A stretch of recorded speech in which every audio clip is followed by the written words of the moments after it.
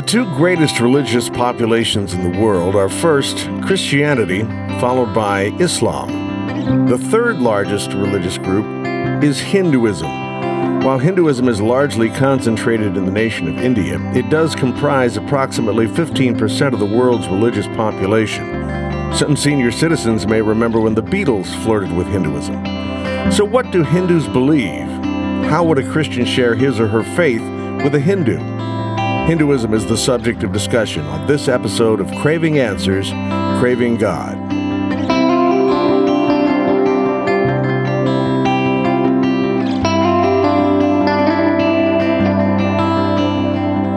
I'm Chuck Rathert with Aaron Miller. Aaron is the pastor of St. James Lutheran Church in Glen Carbon, Illinois. Aaron, in an earlier Craving God, Craving Answers show, we took time to examine Buddhism. So I ask a question today that I asked in that previous program. Why should a Christian spend time exploring a different religion? There's a lot of reasons. One is it's fun to learn new things, and I think that's a valid reason on its own. It can be dangerous to learn new things, too. Sure. I mean, yeah, you got to be... I don't think I need to know anything more about meth than I already know. Yeah, you always have to be critical. Every time. You always have to be critical. You have to learn to eat the fish and spit out the bones. But learning new things, a lot of fun.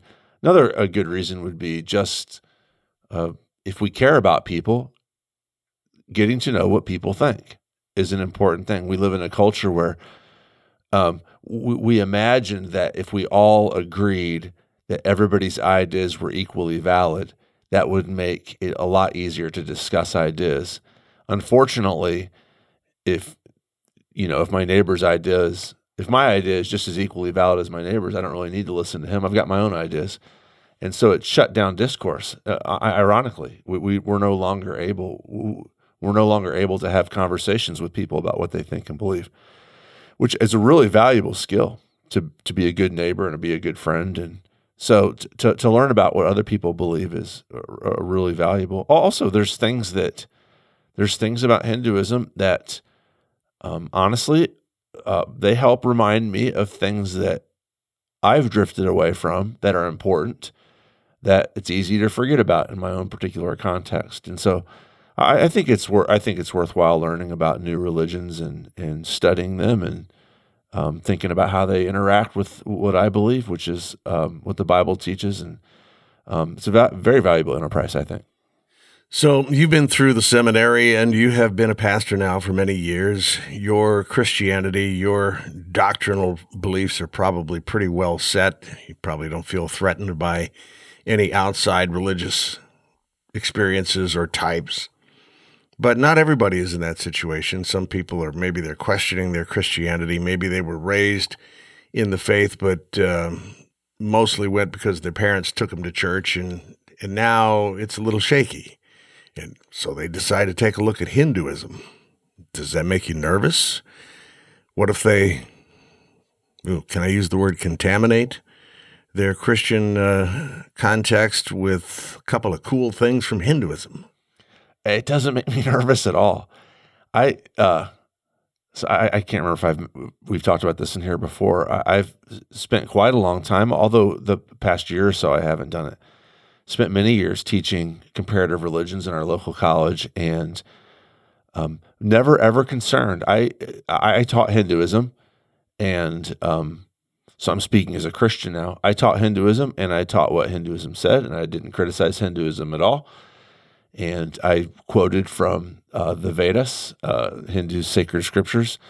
I also taught Christianity and didn't criticize it. Read from Christian sacred scriptures, the Old and New Testament of the Christian Bible. And as a Christian, I'm completely convinced that the Holy Spirit uses the Bible to transform people's thoughts and lives. So I don't have any fear at all about talking about Hinduism or studying Hinduism. Do people study Hinduism and then become Hindus? Yes, although Hinduism is a little bit different than other missionary religions like Buddhism or Islam. But I'm convinced that if the Holy Spirit's going to work in somebody's life, that study what you want to study. And there are barriers to that. Your comment about meth a second ago is a good one. I'm not saying go out and try to experience everything that you can experience, whether it's good or bad. We need to be critical, but I'm not worried at all about Christians or people who are having doubts struggling with Hinduism. I think that the God of the Bible, Jesus Christ, satisfies our deepest needs. And when people know about him, they'll have their needs satisfied. And I'm not worried about their getting their needs satisfied in other places, because I think Jesus does that. Suppose I were to say that, you know what, Hinduism is a false religion. There it is. Some would say that I was guilty of being judgmental. What do you think? I think calling a religion a false religion is not a good idea, and it has nothing to do with being nice or, not being judgmental. Humans were made in God's image, and so human beings, let's say it this way, all truth is God's truth. Are there things about Hinduism that are deeply and profoundly true? Absolutely. And to blow those things off would be a mistake. So I don't think that... Can you give me an example of one thing that's, when you say there are things that are true, what do you mean? Yeah, so I'll give you an example. I'm a Christian, and I believe in Jesus Christ. I'm also an American, and because of that, my default religion isn't first and foremost Christianity. It's another set of values that we as Americans who are also Christians have managed to kind of squeeze into Christianity. One of these values is materialism, is the belief that money and things that's the name of the game. You get money and you get things, and that's how you judge your social standing. That's how you judge success in life. That's built on the back of a philosophy that's called materialism, which is not necessarily about getting rich, but basically says the main things in life are physical. In fact, strict philosophical materialism would insist that the spiritual world, it's all of an illusion, that all that exists is what we can sense with our senses. Because of that, as an American, I struggle with that. And Hinduism reminds me, no, there's more than that. That there actually is a spiritual world out there that's deeply valuable, that I as a human being am also a spiritual being. Now, should my Christianity, that my Christianity holds to that too, but sometimes I forget it. Sometimes as an American Christian, I forget it. And so Hinduism sometimes points me back to this reality and reminds me of who I really am and what my goal in life really is. It's not just to accumulate things or to build up a bank account or to have nicer property, that there's more to life than that being spiritually fulfilled is important as well. And like I say, yes, I should get that from my Christianity, but sometimes my Americanism clouds that, and it's easy to forget. Pollsters check the pulse of religion in the country every so often, and apparently America is slowly moving away from Christianity, I guess in the direction of secularism. Do you think agnostics or maybe even atheists might be attracted to Hinduism to fill the religious void in their lives? Yeah, just first logistical comment. America has not been a Christian country. America has been a secular country since its founding. It's part of the Enlightenment is that. Now, I know a lot of early founders were Christian. I know that there's been a large Christian influence in the United States, and I know that's what you meant. This is more just for my own personal clarity of thought and to remind the listeners that America is not losing its Christianity, but it's always been secular and managed to fit a version of Christianity in with that. Many Americans also are deeply and intimately Christian. I'm not discounting that as well. Do atheists and agnostics, so that's your question, are they attracted to Hinduism? And the answer is sometimes yes and sometimes no.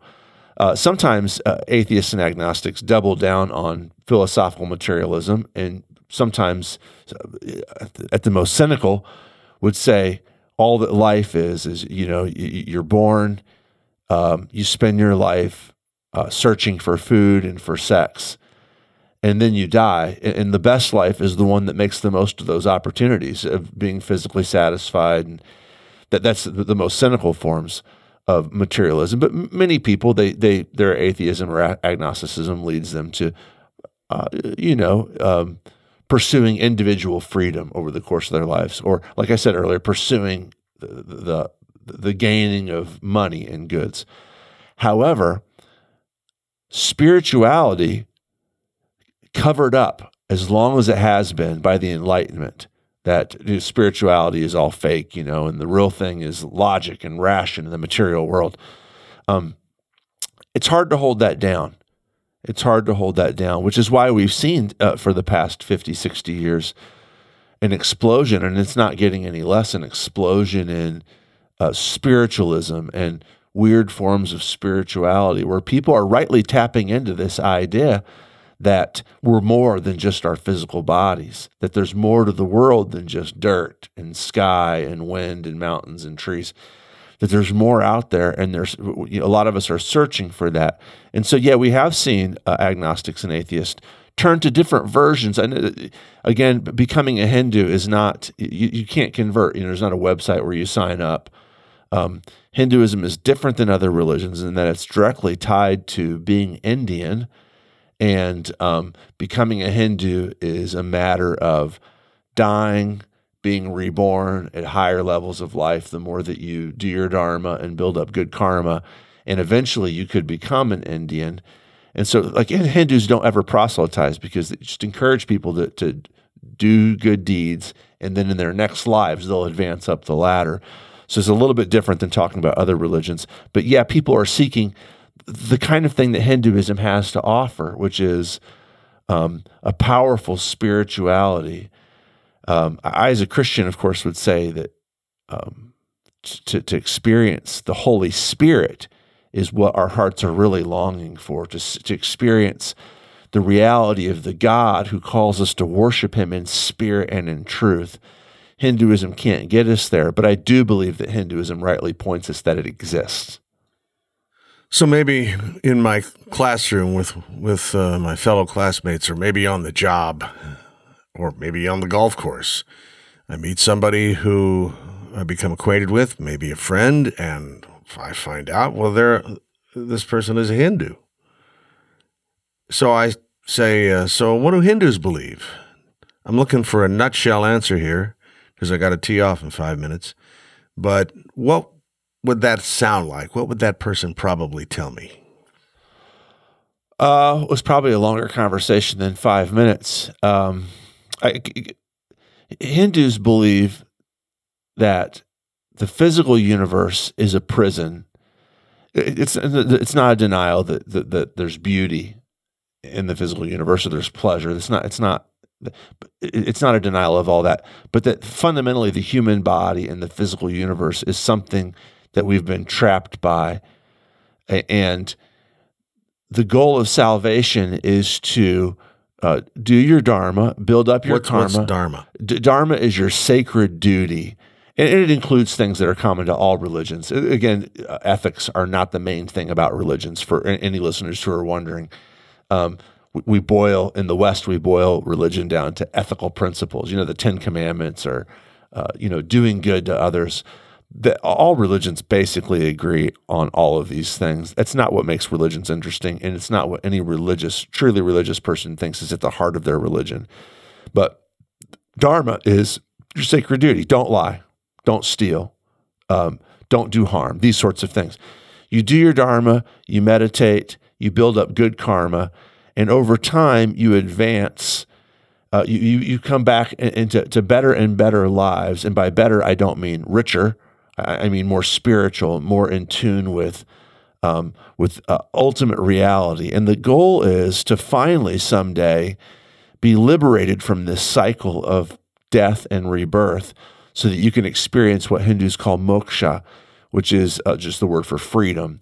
And what moksha is finally liberation from the physical world, where your soul is free to be absorbed back into Brahman, which is the word for the ultimate divine consciousness, the word for God.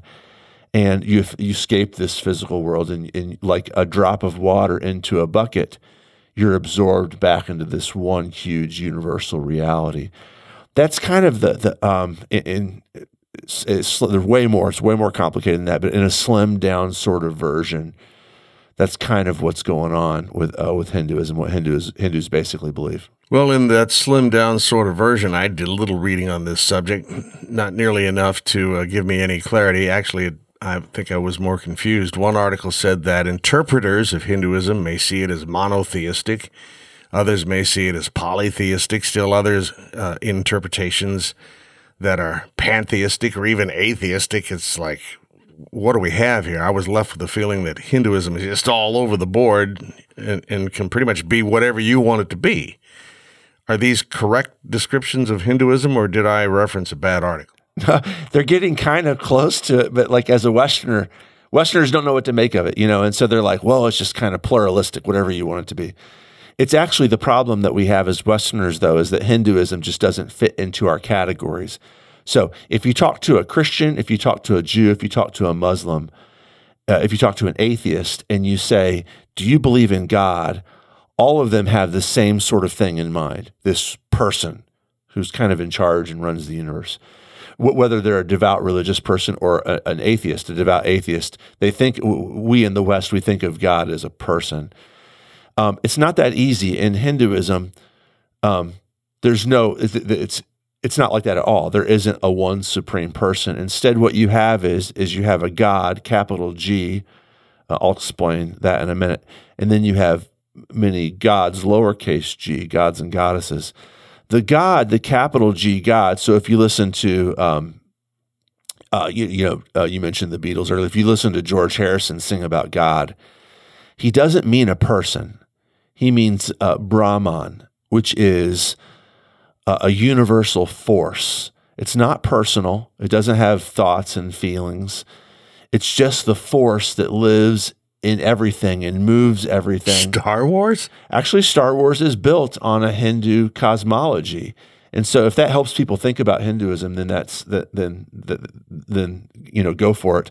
Obviously, George Lucas, he tinkers around with it a little bit, but fundamentally, this force that lives and breathes and moves through everything, which can be accessed by yogis or by Jedis in the Star Wars universe, this is what Hinduism is. And it's not moral. It's pantheistic, which this is one of my problems with Hinduism, if I can make a little detour here, is that in a pantheistic religion, there's no good explanation for what evil is. Darth Vader and Luke Skywalker, you only think that Luke Skywalker's a good guy and Darth Vader's a bad guy because you're a Christian. But in a pantheistic world, in a pantheistic world, there is no good or bad. The Force is not. It can be the Force. Darth Vader uses the Force just like Yoda does. The Force doesn't care. The Force is amoral and impersonal. It's just there to be accessed, and it's the goal that you long to be united with once you've earned enough dharma to be united back into to achieve moksha. That's not, you don't pray to Brahman. It's not a he or a she. It doesn't hear you.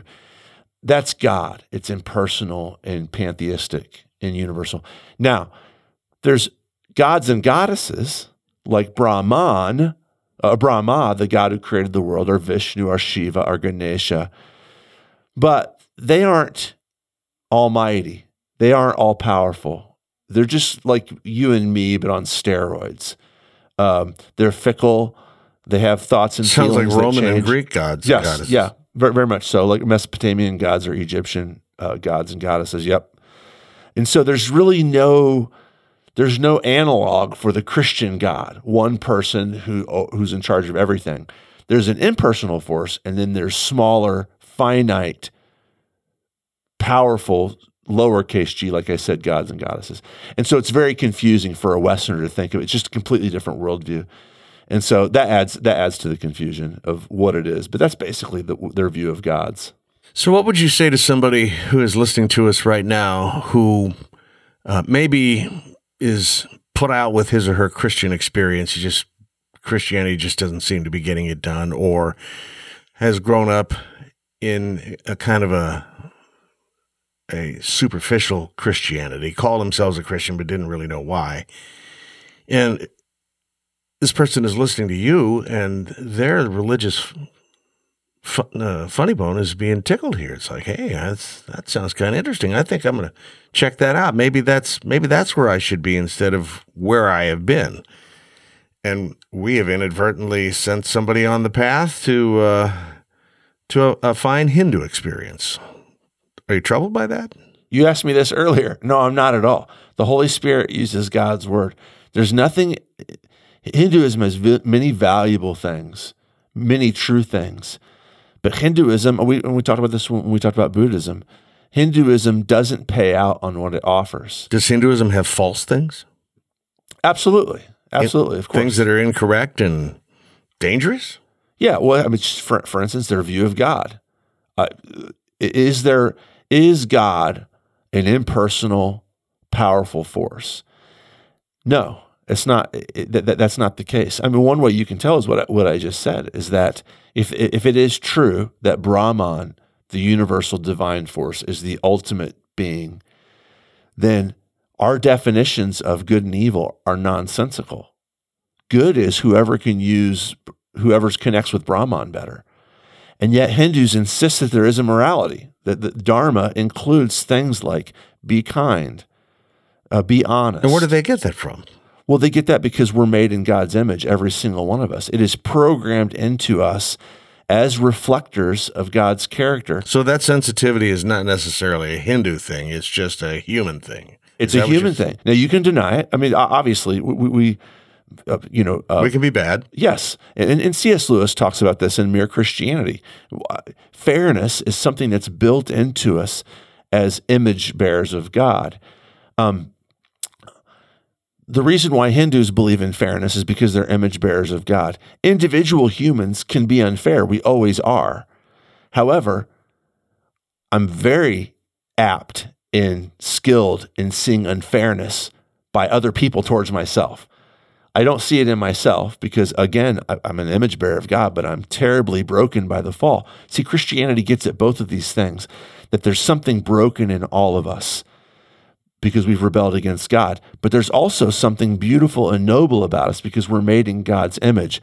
This is complete nonsense if Brahman is the one individual force. Now, there's lots of good things I can learn from Hinduism, but Christianity pays out on those. It finally explains, and I know we've talked about this in here before.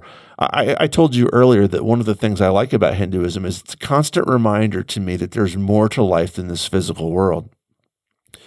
Hinduism itself needs a similar reminder that the physical world is actually beautiful, that God created this universe and that God created the stars and the moon and God created the squirrels and the trees and God created my body because he loves it and he has deep value to him. And so to ignore that would be to ignore one of God's good gifts. And there's something about we as humans, so what is it that you need? Do you need physical healing?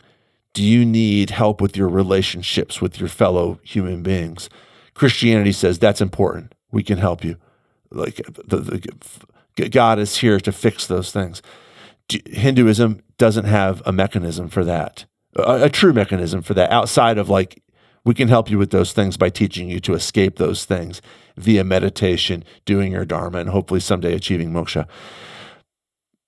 Hinduism needs a reminder, though, that it needs this reminder from Christianity that the physical world is good and that our bodies matter and that relationships matter and that, so Christianity is the one worldview and religion that can grapple both with the physicality of the universe and with the spirituality of the universe.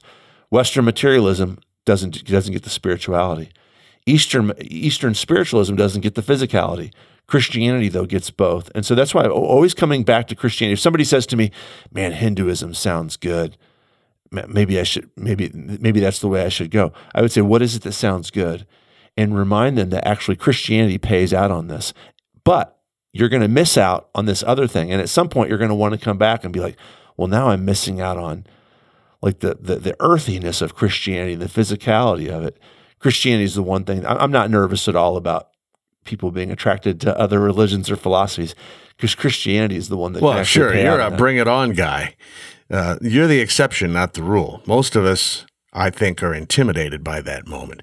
Let's just say that, let's say you're a big baseball fan. You know baseball. You know the game. You know the professional teams. You know who's doing what in the standings. And you get on an airplane and you're sitting next to a person who has as much love for gardening as you do for baseball. And so you strike up a little conversation. Your friend finds out that you love baseball. You find out that he or she loves gardening. And then the conversation's over in about 3 minutes because there's just no overlap. That's kind of how this feels to me in our discussion about Christianity and Hinduism. I don't even know how a person could have an exchange on that level because it almost seems like there's almost nothing in common. Sure, there's spirituality and sure there are views on physicality, but from being a practitioner of either one, doesn't seem to be any overlap. So if you were going to take the bold step and try to evangelize your Hindu friend on the airplane, where would you start? How would you progress? If Christianity is a hobby like baseball fandom or gardening, then you're right. At some point, you're just like, well, this is my hobby, and they're not interested. You think there are Christians who have Christianity as a hobby? Oh, yeah, for sure. It's, like I've said before, it's many Christians, including myself sometimes, to be honest with you, we think of Christianity as an app on our phone. Well, you mean all of us, to be honest. Yes, yeah. Instead of the operating system. See, if Christianity is real, if the Bible tells the story of everything, I don't mean every detail, but the story of the entire universe. If God is a human being who's come to live amongst us, then Christianity is about everything. There's nothing that it doesn't have anything to do with. Money, relationships, gardening, baseball, everything. And so there's nothing that anybody can talk about that I can be like, well, I guess Christianity doesn't have anything to do with that. No, Christianity, if God is real, then he has to do with everything. He's made everything. And so I'm never worried about there being a lack of overlap. Everybody's deepest held fears and dreams are met at the cross of Jesus Christ. And there's nothing that anybody can say that that I would ever be like, oh, well, Jesus isn't for this person. Because if Jesus is God and Jesus is man, then he's for everybody. So you mentioned something before that I think is very important, but I'm not sure how I would implement it if I were in that situation. And that is that the one advantage I believe that you have, or I would have in that situation, is that the Word of God,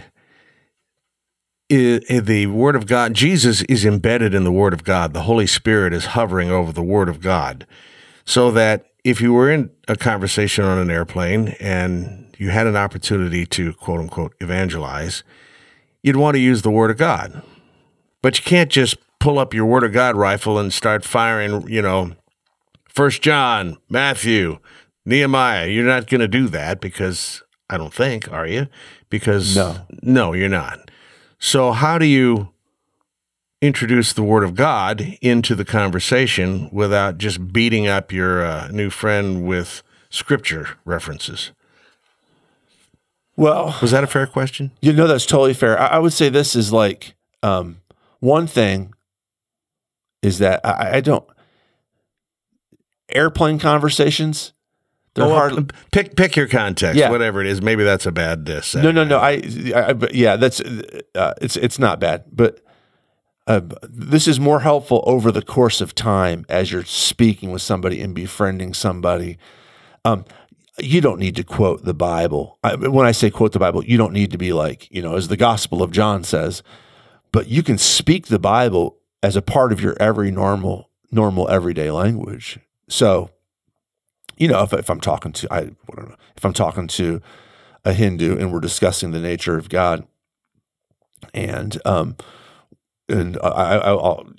ask, so when you say God right now, do you mean like individual gods or do you mean Brahman? And if they say Brahman, I can start talking about, in Christianity, our God became human. And I'm quoting roughly John chapter 1.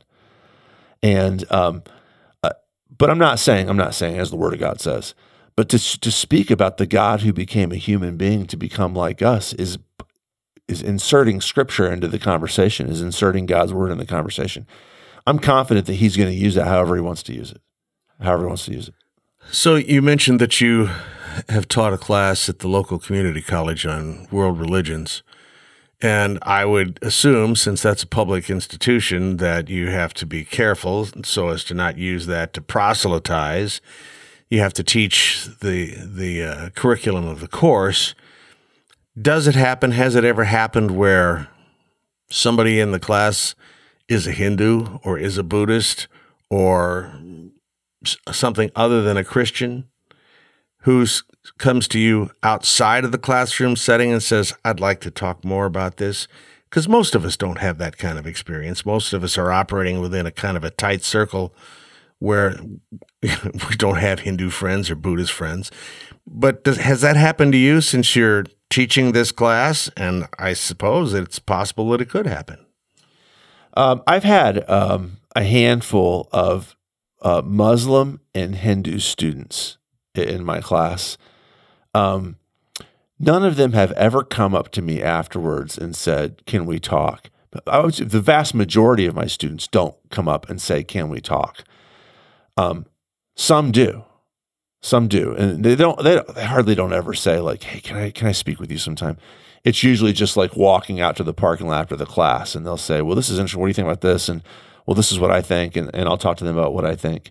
I remember having a conversation like that with a Hindu student, probably because I've just not had my ratio of Hindu students to secular students, I'll say, has been pretty small.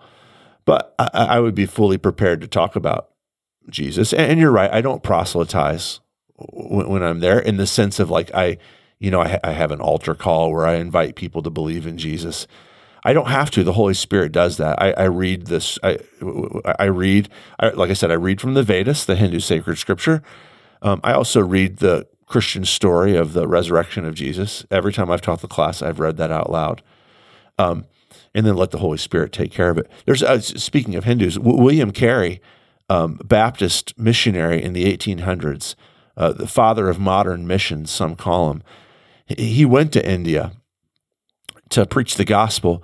The first thing he did was he translated the Hindu Vedas from their old, ancient, kind of not well-known language into the common language of the people that day. And the reason why is because he wanted them to see, this is what your religion teaches. Completely confident that when he translated the Old and New Testament, that the Holy Spirit would use that. So not scared at all of that. And we shouldn't be scared. A lot of times we're scared because there's a couple of reasons why we're scared. One is we're scared we might be wrong. We're scared of the truth. We're scared that we might find out that Christianity is not true. Another reason to be scared is we don't really know what we believe.